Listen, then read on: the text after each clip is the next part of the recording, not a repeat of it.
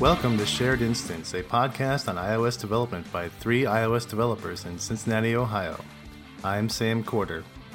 I'm Alex Argo. And I'm Alex Robinson. This is episode 102. Well, guys, I guess everybody now knows whether they got a golden ticket or not. I know you two decided that the only way to play the game was to not, or to win the game was to not play the game.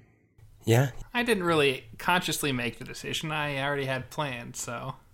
Yeah, I feel pretty good about my decision. I saved quite a bit of money.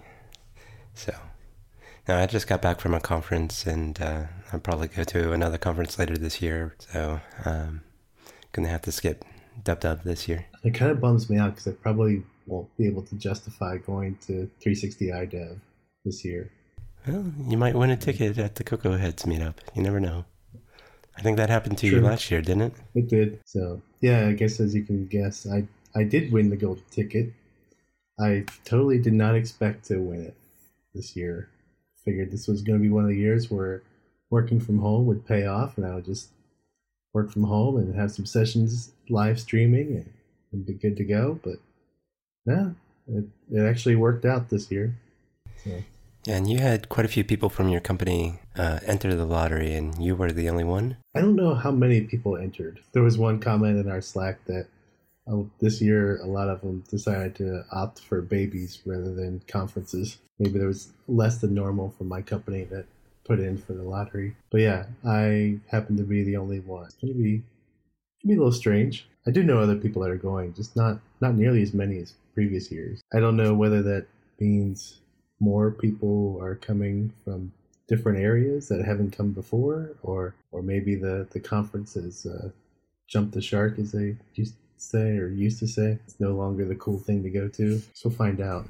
It's not in San Francisco, so that makes a lot of people to take advantage of Dub as an excuse to go out and visit friends while they're there and see the city, and can't do that as easily from San Jose. Well, you can't see the city, or at least you can't see San Francisco, but you can do all those other things if you have people who work at Apple or whatever. It's probably closer maybe for them. Yeah. I just know some people have some friends that work in San Francisco, so... Oh, yeah, like I did, I guess, usually last part year. of the excuse to go, yeah. Yeah, I guess I did see some of my friends who worked in San Francisco, not at Apple last year. All right. Yeah. Not impossible, but it's a little extra work to make that happen. Yeah. Yeah, I actually got my plane ticket and I'm flying into the San Francisco airport like normal because it was a little cheaper. But then I looked up the train information, and it's going to take me a good hour and a half or so to get from the SFO downtown San Jose. It's not like before where it was a half-hour train ride or so. You're going to bring back an extra VR system from Apple that they're going to have under everybody's chair, though, right, Sam? Oh yeah, you won't get it though. No, you're bringing an extra one. Oh, yeah, I have kids. They need them. So, AllConf is usually in San Francisco as well during Dub, so the people who don't get a ticket often will hang out in San Francisco with their friends and go to AllConf. What are they doing this year? So interestingly, they're right next door, I believe, in a hotel that connects to the conference center. And so they're there. They'll be right next door, and it'll be easy to just pop over and hang out at AllConf. I registered for my ticket there. I couldn't justify the donation price, though, since the ticket was already so expensive. I will probably stop over, especially if the keynote venue is uncomfortable like it was last year. And also, Layers has announced that they'll be there in San Jose as well. I'll be curious to see what some of the various companies do about evening events like Twitter and I know Crashlytics and maybe a few other companies, well, quite a few other companies would have parties. I assume they'll try and do the same thing. They didn't necessarily have them at their headquarters. I mean, San Jose is still No, you're right. decent-sized city. You're right. They usually rented out a bar or Yeah. some sort of event. I know, like, the Cartoon Museum was a common venue. And the Yerba Buena. Yeah, some of those companies. Yeah, some of those companies may have already made lots of plans and reserved space way in advance, anticipating it. But hopefully they can get their money back if they did that. I don't know, because Apple, when they didn't announce the dates until they announced the date and the venue at the same time. True. I know people tend to speculate the dates based on Moscone reservations and things like that. But you're right. They probably didn't overcommit. So last year, the Buddy Build party was at the Slack headquarters. So yeah, there will probably be some of the smaller parties that will be affected by it, but not that many.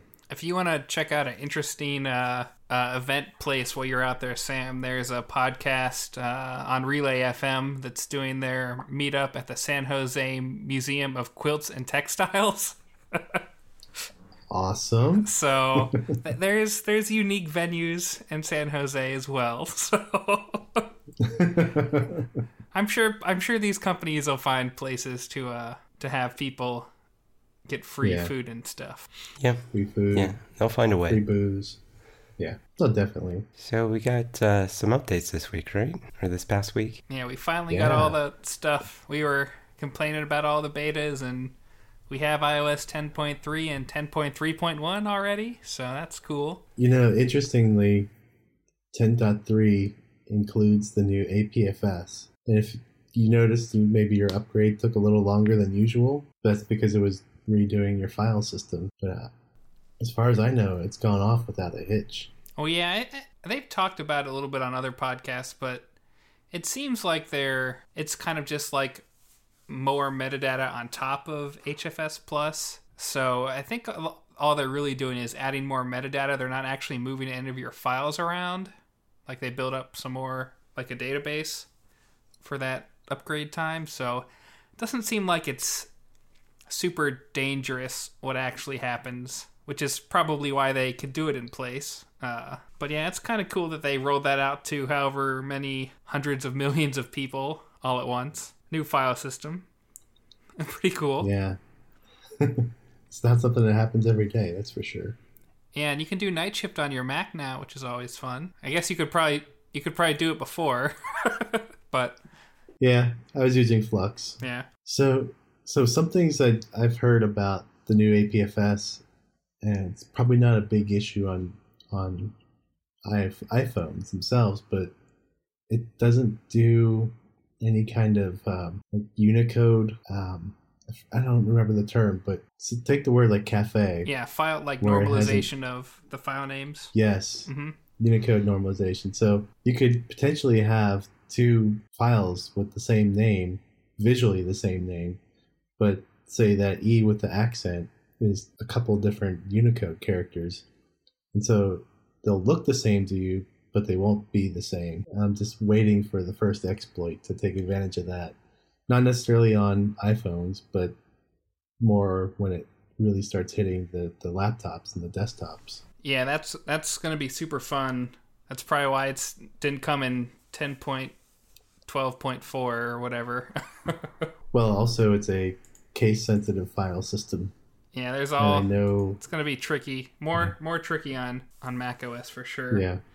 So real quick, can you guys open up your phones and see which of your apps are getting shamed? Go to it's General, About, and then Applications. It's like the fifth row in the second section. General, About, and then Applications. So these are all the apps. These are the app shaming apps, the ones that are not 64-bit. Okay. So I see That's a couple. interesting. Yeah, I see a couple apps on mine that are, I think, listed as essentials in the App Store. So, and then also a couple apps that are from big companies like Google and Microsoft. Google Earth is one.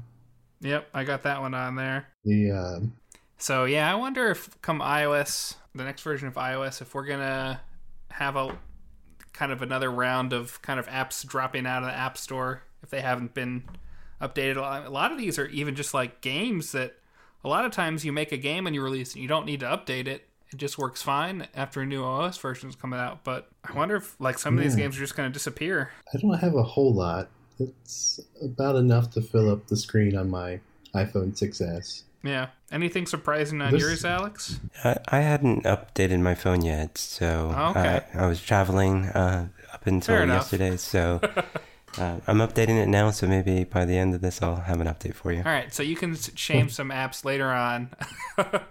Well, that's brave to upgrade file systems while you're recording a podcast. Surprised the National Geographic, their park guides app is not upgraded. Yeah, it That seems was a like really it's nice app when it came out. Yeah, it seems like these are all apps a lot of times that either are games that are maybe older games or apps where they obviously are an organization that did not want to hire a bunch of app developers, so they don't have an app that they maintain on a regular basis, and you know, they did it once and boom, it came out or whatever. So yeah, we'll have to see if that list kind of shrinks in the next couple of months as these companies realize that they're being shamed, or if not. I think it would be a great consulting opportunity, but the question is do some of these companies even have their source code anymore? I don't know if, say, XYZ organization, who may have gone through some different acquisitions, would even have access to their source code at this point. Yeah. So, could you write Swift on a non-64-bit or on 32-bit only, or did you always have to release a 64-bit binary for Swift? I wonder if there's these like apps that are written in Swift 1 that need to be converted. Oh, that would be horrible. Because that would suck. I don't think it was 32. No, because it would run on an iPhone 5. So yeah, you should be able to do 32-bit Swift. Well, but when it came out, it supported iOS 7. But iOS 7, I think... iOS 7 ran on a 4 and a 4S. Or it definitely ran on a 4S. But you were shipping a universal binary at that point. Yeah. So if you have a universal binary, then you have 64-bit and you're fine. It's only if you're only shipped a 32-bit binary. It doesn't seem like you could do that with Swift. I don't think you could. Yeah. Swift wouldn't have been 32-bit only, but it definitely would have had 32 and 64-bit. Right, so you couldn't... slices. Yeah, so there was probably not a way to build with Swift that you weren't doing a universal binary. So you're fine if you did Swift, which is nice because Objective-C normally just compiles. You're just dealing with all of the API changes then at that point. So that's nice. Although I ran into an issue today, earlier this week with Xcode 8.3, and one of our files has a misplaced capitalization in it, which the import statement is using a different case for it, and I think it's something block operation, and the L is capitalized on the import statement but lowercase in the file system, or maybe I got it backwards, but that worked in Objective-C in Xcode 8.2, but come Xcode 8.3 it stopped working. So I had to update that import statement. And this is some old code, and it's been working for a long time. Yeah, that's a weird one. I think we ran into that today. One of my teammates, I think, hit that. I'm guessing it has to do with the APFS being case sensitive. Yeah, that's what I suspect. Yeah, they're just kind of looking towards the future there. That makes sense. So is there anything... So we also got Swift 3.1. Is there anything to talk about really there? Assuming there are. There are definitely some changes. Also, wasn't this version of Xcode the last one to support Swift 2? Or the previous one, 8.2, was the last one to support Swift 2? Yes, you're right.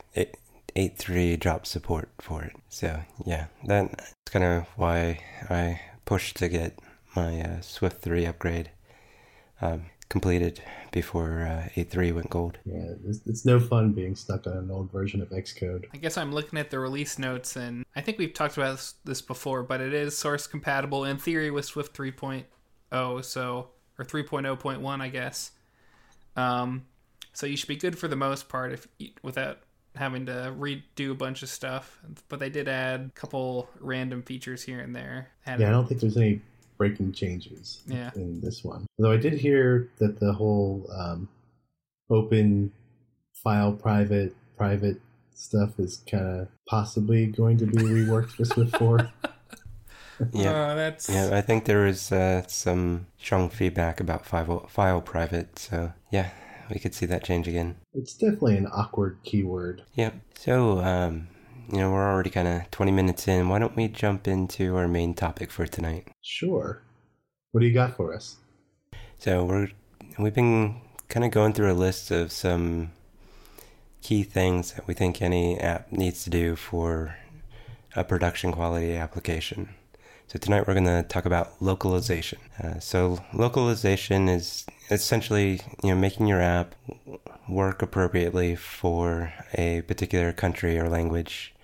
And, primarily we think about strings or text in the application and having translations for different languages, but it also includes things like dates, currency, numbers, measurements, names, as well as right to left versus left to right text. So if I live in the U.S., why do I care about localization? Well, there's two reasons why we would recommend you doing this. One, adding additional language support or localization support can help sales of your app in other countries. Not necessarily necessary for every application, but for certain applications, you never know. There might be a country out there that picks up on it far more than US. I remember a friend of mine had a app, and for whatever reason, his sales in Japan were way better than the US. But the other reason is, even if you aren't translating your app, right away, you will definitely benefit from moving all your strings into a strings file, going through the steps of localizing the text at a minimum. So in the future, it'll be easier to add additional language support. But I also kind of like the idea of having the strings all moved out to a central location and not cluttering my code. It's definitely easier to replace a string, especially if you're using a string across multiple places in your app. Update that text a little, or you misspelled it. It's really easy to misspell or create a typo when you're hard coding a string. Certain words always get. Yeah, I've also used it to help out with when I have an app that has different variations. I'll have different string files, so I can replace copy throughout the app for different branding or whatever it may be. So it's kind of a nice way of handling that as well. Yeah, I have to admit, I haven't done much localization myself. If anything, I've extracted some strings and used NSLocalized string to make it so I could later on, but I've never actually gone through the process of doing that. So what else is there other than throwing some stuff in NSLocalized string, which basically just lets you have this file where you can put all these different languages placeholders for the strings? So just using NSLocalized string, which in Objective-C is a macro, and it's a function in Swift, that really doesn't do anything for you. You have a key and then you have a comment that you can put in there, and there's a few different flavors of the macro or function, but that doesn't give you the string file. So you've got to either create a string file manually, or there's a command line tool called GenStrings that'll go through your application, find all those calls to NSLocalized string, and generate the strings file for you. And the strings file is just it's just a key value list inside of a text file. Yeah, I was really glad Apple did not introduce a plist for that kind of thing. They use those plist files everywhere, and in this one case, they did a good job not doing that. Yeah. And with the strings file, like just kind of the generic strings file approach, you can also have parameters passed into the string. So, if you have some variables, you can use the typical string format, replacement characters, and make your calls passing in those characters or using string format. But you mentioned the plist.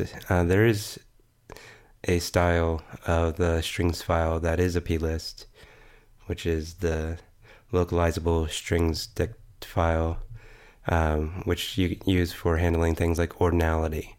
So if you need to replace a word for, plural, zero, none, other, 1, 2, 3, etc., you can have a dictionary of different ways of representing that, like person, people. So that's kind of a way of handling those scenarios as well. So you don't necessarily have to put conditional statements in your application to say if quantity is equal to 0, use this string. If quantity equals or is greater than 1, use a different string, and so on and so forth. So that's kind of a nice way of handling that. That is. Android has had this thing called plurals for a long time, and I had no idea that iOS had something similar. I'm gonna have to go look that up, because I've always been jealous of Android having that capability. Yeah, you often don't find reference to it when you look at different blog articles on localization. So, but pretty easy to do. You just create a new file and use the format for the table. So this goes into the table functions for NSLocalize string, and so yeah, that's definitely a nice tool to have in the toolbox for localization. You don't have to do anything in code to handle that. Alex, if you drank beer, I'd buy you one right now. It's something I've wanted for a long time. Oh, cool. Do you know how long that's been there? Oh, it's been there for a very long time. It's not new at all. It may even predate iOS. It may be something they had on the Mac. So, going beyond strings, there are date and currency formatters. I'm sure most of us have interacted with the NSDate formatter, but you can pass in a locale to that and have it formatted appropriately for the locale. So, in the US, we like our month, day, year, but most everywhere else likes day, month, year, or some variation of that. Currencies, obviously, that'll vary, but it's more than just like pound or dollar. It's also in some locales, the groupings use the period and a comma for decimal. Some countries, it's considered kind of rude, I guess, to show cents. So typically it truncates it to the nearest whole number. Interesting. I don't know for certain if the currency formatter in Swift does that or not, but I've definitely seen that on other platforms. Huh. And then just recently, I think with iOS 10, Apple introduced the measurement class. So you have tools for dealing with things like pounds or feet or different measurements. I don't know all the units that it supports, but that can always be tricky, converting from one unit to the other. You're going from imperial to metric. Yes, metric. That thing that they tried to teach you in elementary school and never really worked out. Yeah, it never stuck. Yeah. But it's funny because it has in some ways. In America, you buy gas by the gallon, you buy milk by the gallon, but you buy 2 liters of soda pop, for instance. Wow, now everyone can figure out where we are because you called it soda pop, Sam. Yeah. That's one of those words that's very, very regional in the U.S. Yeah. I was just going to call it pop, but it's soda pop, or Coke if you're in the South. I wonder if anyone's ever tried to localize carbonated sugar water for spot in the United States. It seems like there should be an open source library to do that. Yeah. I don't think locale gets you specific enough to do that. It's a little too fine grained. Local jargon. So you can have EN-US- something. No, you'd have to prompt for their location to get the proper carbonated beverage word. We can submit a radar for that. So moving on from measurement, there's a person name components formatter to deal with people names. First, middle, last, or surname, given name. It's proper format kind of varies by locale as well. And it's kind of nice because I think it can parse the name and handle that presentation for you a little bit better than doing that on your own. I have not had a chance to use that yet, so I can't say how useful or powerful it is, but it seems like a good idea. Well, I think even if you make a few mistakes while localizing an app, people will still give you credit for actually trying. Yeah, and it's kind of an iterative thing. Like and we'll kind of get to the approach for actually getting the translations later, but definitely make the effort, and it'll probably need improvement. But one that Apple's been pushing a little bit more, and Android as well, and they built some more support in the OS for it in the last couple of versions, is right to left languages. Like Arabic is probably the classic example of that. Arabic, Farsi, Hebrew, not Chinese. I guess it depends too on the Chinese not really being a language, but their writing style is a lot different. Yeah, I think historically it used to be top to bottom, and I think with more and more they're left to right. If we have any listeners in China who want to correct us, feel free and reach out. Yeah. Because we have no clue. Completely reaching on that. But it is something that you should be aware of because it's one of Apple's big emerging markets. Right? What? You're saying there's a lot of people with iPhones in China? That's insane. Yeah, I guess well, we should. They're definitely. We should worry about it. Yeah, in India as well. Some of their languages are right to left as well. So can't go too deep on that in this episode, but it's definitely something to keep in mind, especially if you want to have a global reach. It not only changes the way the text is displayed, but how the app flows. So a lot of things get flipped from left to right to left. Yeah, I remember the demos from DubDub when they first added this were pretty mind-blowing to me, that just by, using different constraints, all of a sudden it's like, boom, the app looks completely different just because by kind of swapping how things go. But yeah. Yeah, and that's a good point, is that to achieve this, kind of relies heavily on auto layout and having constraints that are based on leading and trailing as opposed to left and right. Right. And I think it's a good point, too, to even just view your app in one of these languages or in a phone that has its locale set to this, because there are definitely bilingual users out there who may download your app. And if you're using a mixture of right to left and leading and trailing, then your layout could be totally messed up. So we talked a lot about strings and numbers and things in code, so using NS localized string, but a lot of people use storyboards or nibs, and it's pretty easy actually. When you add a new language, it'll ask you if you want to export the strings from a storyboard. So it'll create a string file for each storyboard, and after that it kind of works the same way. I think there used to be very old versions of Xcode to localize a storyboard. Basically, you had a copy of each storyboard, so it's quite a bit of work. So extracting the strings is pretty nice compared to that. I think the only time I've actually tried to do that was when Xcode did have copies of the storyboard, and I thought, no, I'm not going to go down this path. It's too much. Yep.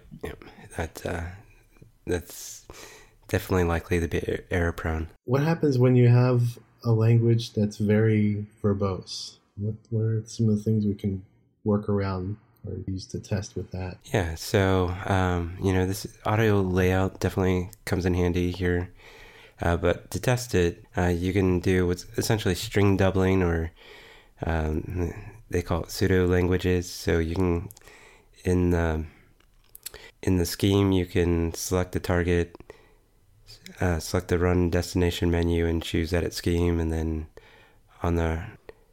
there's an option to choose a language, and you want to select pseudo-localization for the application language, and that'll essentially double the strings for you. So it automatically doubles it for you. Yeah, Nice. So that's pretty handy. So, that should be worst case scenario. And if your app still looks good that way, then you should be in good shape.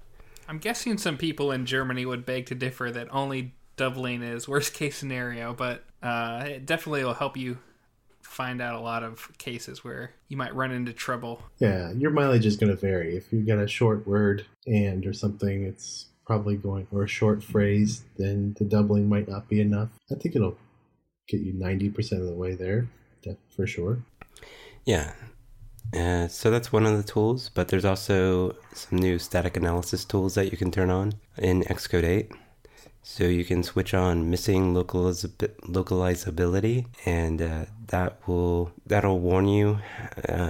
It'll spit out a warning, I think, in the console, maybe in the analyze feature as well, that you have a string that is being displayed that wasn't localized. And there's a missing localization option. It can also warn you that you're missing comments in your NS localized string, which I think a lot of people probably get lazy and don't put anything in the comments, but those comments can be very helpful when you take that file and pass it on to a translator. It gives context. I wonder if it checks where you just use the same word for the comment, because that's what a lot of people might do too if they're just trying to get around the not having the comment, just put the same thing in. But yeah, I think sounds like it's definitely important to put in context for what it is, so someone knows what it actually means in their language or knows how to translate it. Yeah, a single word might not necessarily give enough context. So like, say the word file or something in one place, you're going to want to use a certain word, and maybe in another place you'll want to use a different word because it's two different things. So yeah, you definitely want to put in some kind of context there. Yeah, and usually when I have my NS localized string, I'll use some sort of convention for the key that may include the name of the screen.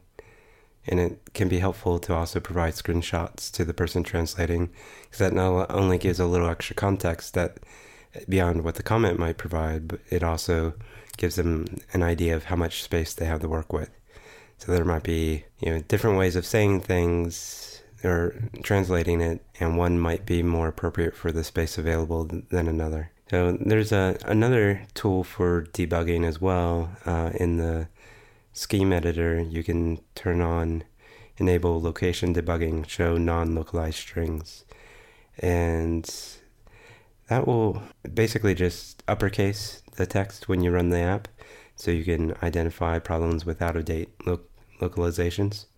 So that still kind of requires a bit of manual visual QA, but it's another tool that we have available to us. And in that scheme, you can also change your location or region, so you can test in the simulator for the locale that you're interested in testing. And we talked a lot about the things you can do in the app, but there's also the metadata and app icons and things like that. So you can also localize your plist and your app icon. So that essentially works the same way as the localizable strings file.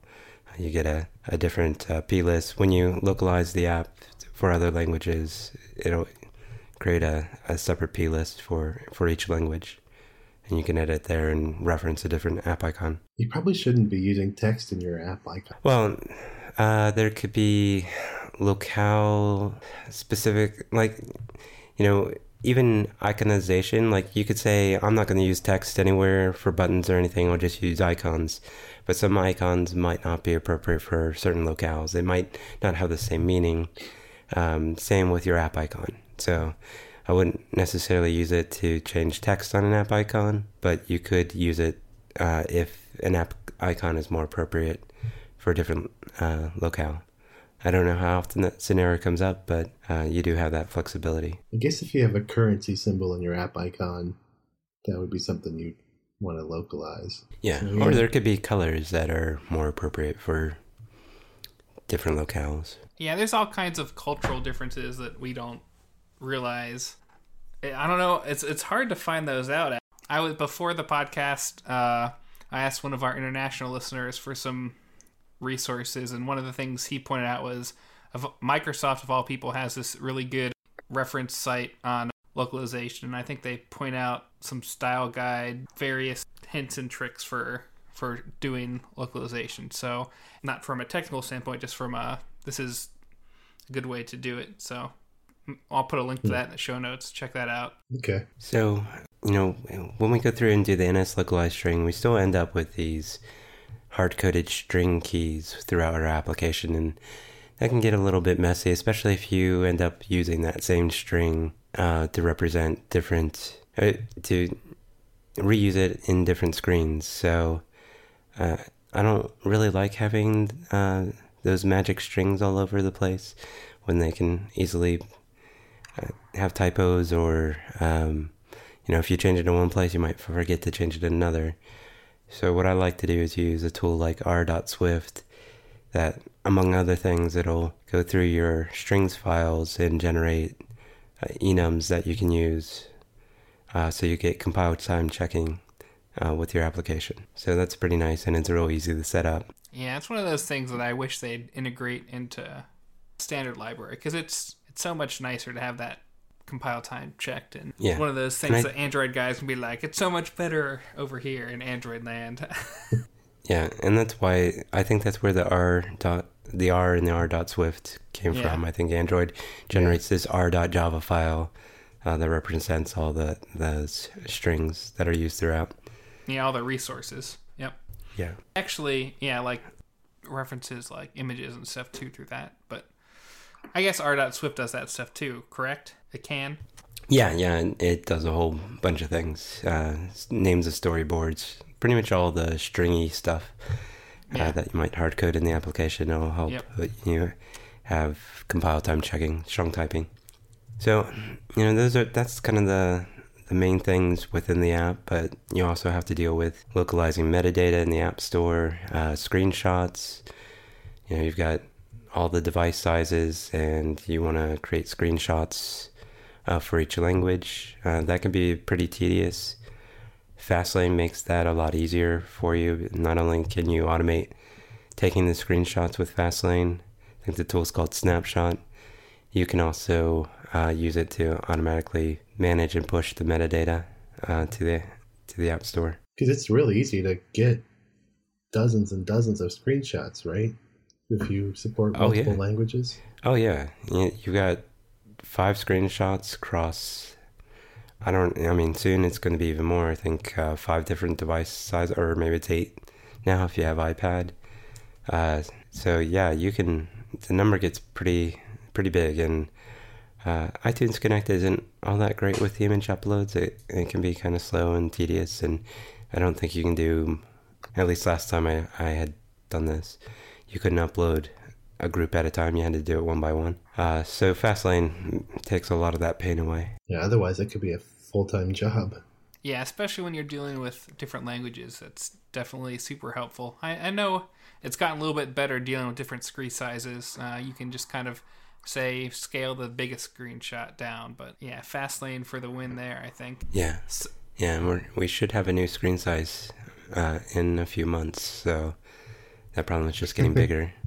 I think right now it might be 5. I was thinking 8 because the last application we translated, it was into 8 different languages. So 8 times 5 times 5, the number is pretty big. It's time consuming to get the screenshots and upload them. So, we definitely recommend don't just go to Google Translate and translate your strings that way. That's not going to get the best results, and not even close, especially when you have the variables in your strings. It can't really deal with that at all. But there's several services out there that are pretty cheap. Usually you're paying pennies for each word that gets translated, and you can take your strings file, upload it, hopefully with screenshots and comments, and you can get the strings back from them. And usually you're talking a few dollars, maybe $10-$20 for a lot of strings or a lot of languages. Do you have any services that you've successfully used, Alex? Yeah, I've used one called I Can Localize. It's not necessarily the most modern web application, but they basically crowdsource the translations. So you put in the strings you need to be translated and the languages, and then people will apply to do the translation for you. And they're usually, there are people who are native speakers.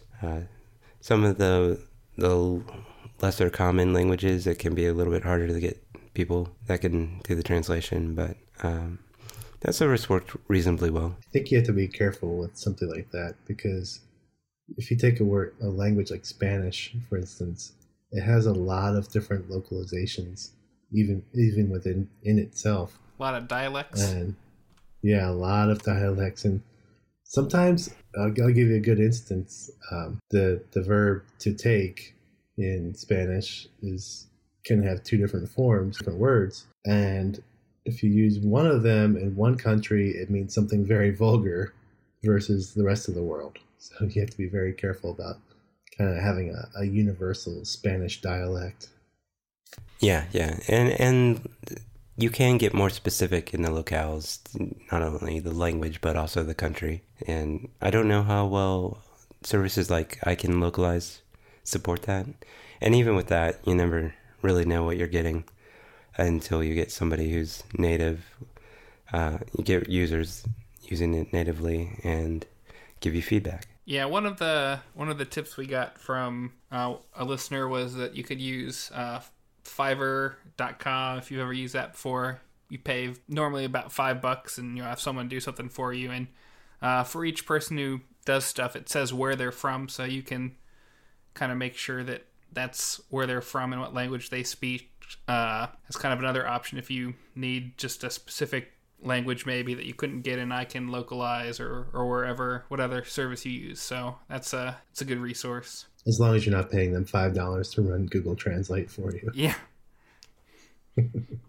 So one other resource we got sent in was there's this spreadsheet that I guess the community has made for gaming-related terms and translations. And I'll put a link to that in the show notes, but it's kind of cool. It has stuff like, things that you would have in credits, like, producer, director, or whatever, or like gameplay things like attack, build, cast, all these kind of words. So they've got hundreds of various game-related words translated into a bunch of different languages. So if you are making a game and you need some stuff translated, definitely check that out. I'll put the link in the show notes. It seems pretty useful. Yeah, that's pretty neat. All right, I think that wraps it up for tonight. Yes. Keep going. All right. So why don't you guys tell us where you can be found on the internet? I'm at Sam Quarter on Twitter. I'm at Alex Argo. And I'm at AJ Robinson. The show notes for this podcast can be found at sharedinstance.com. You can email us at sharedinstancepodcasts@gmail.com. And you can join us on Slack at chat.sharedinstance.com.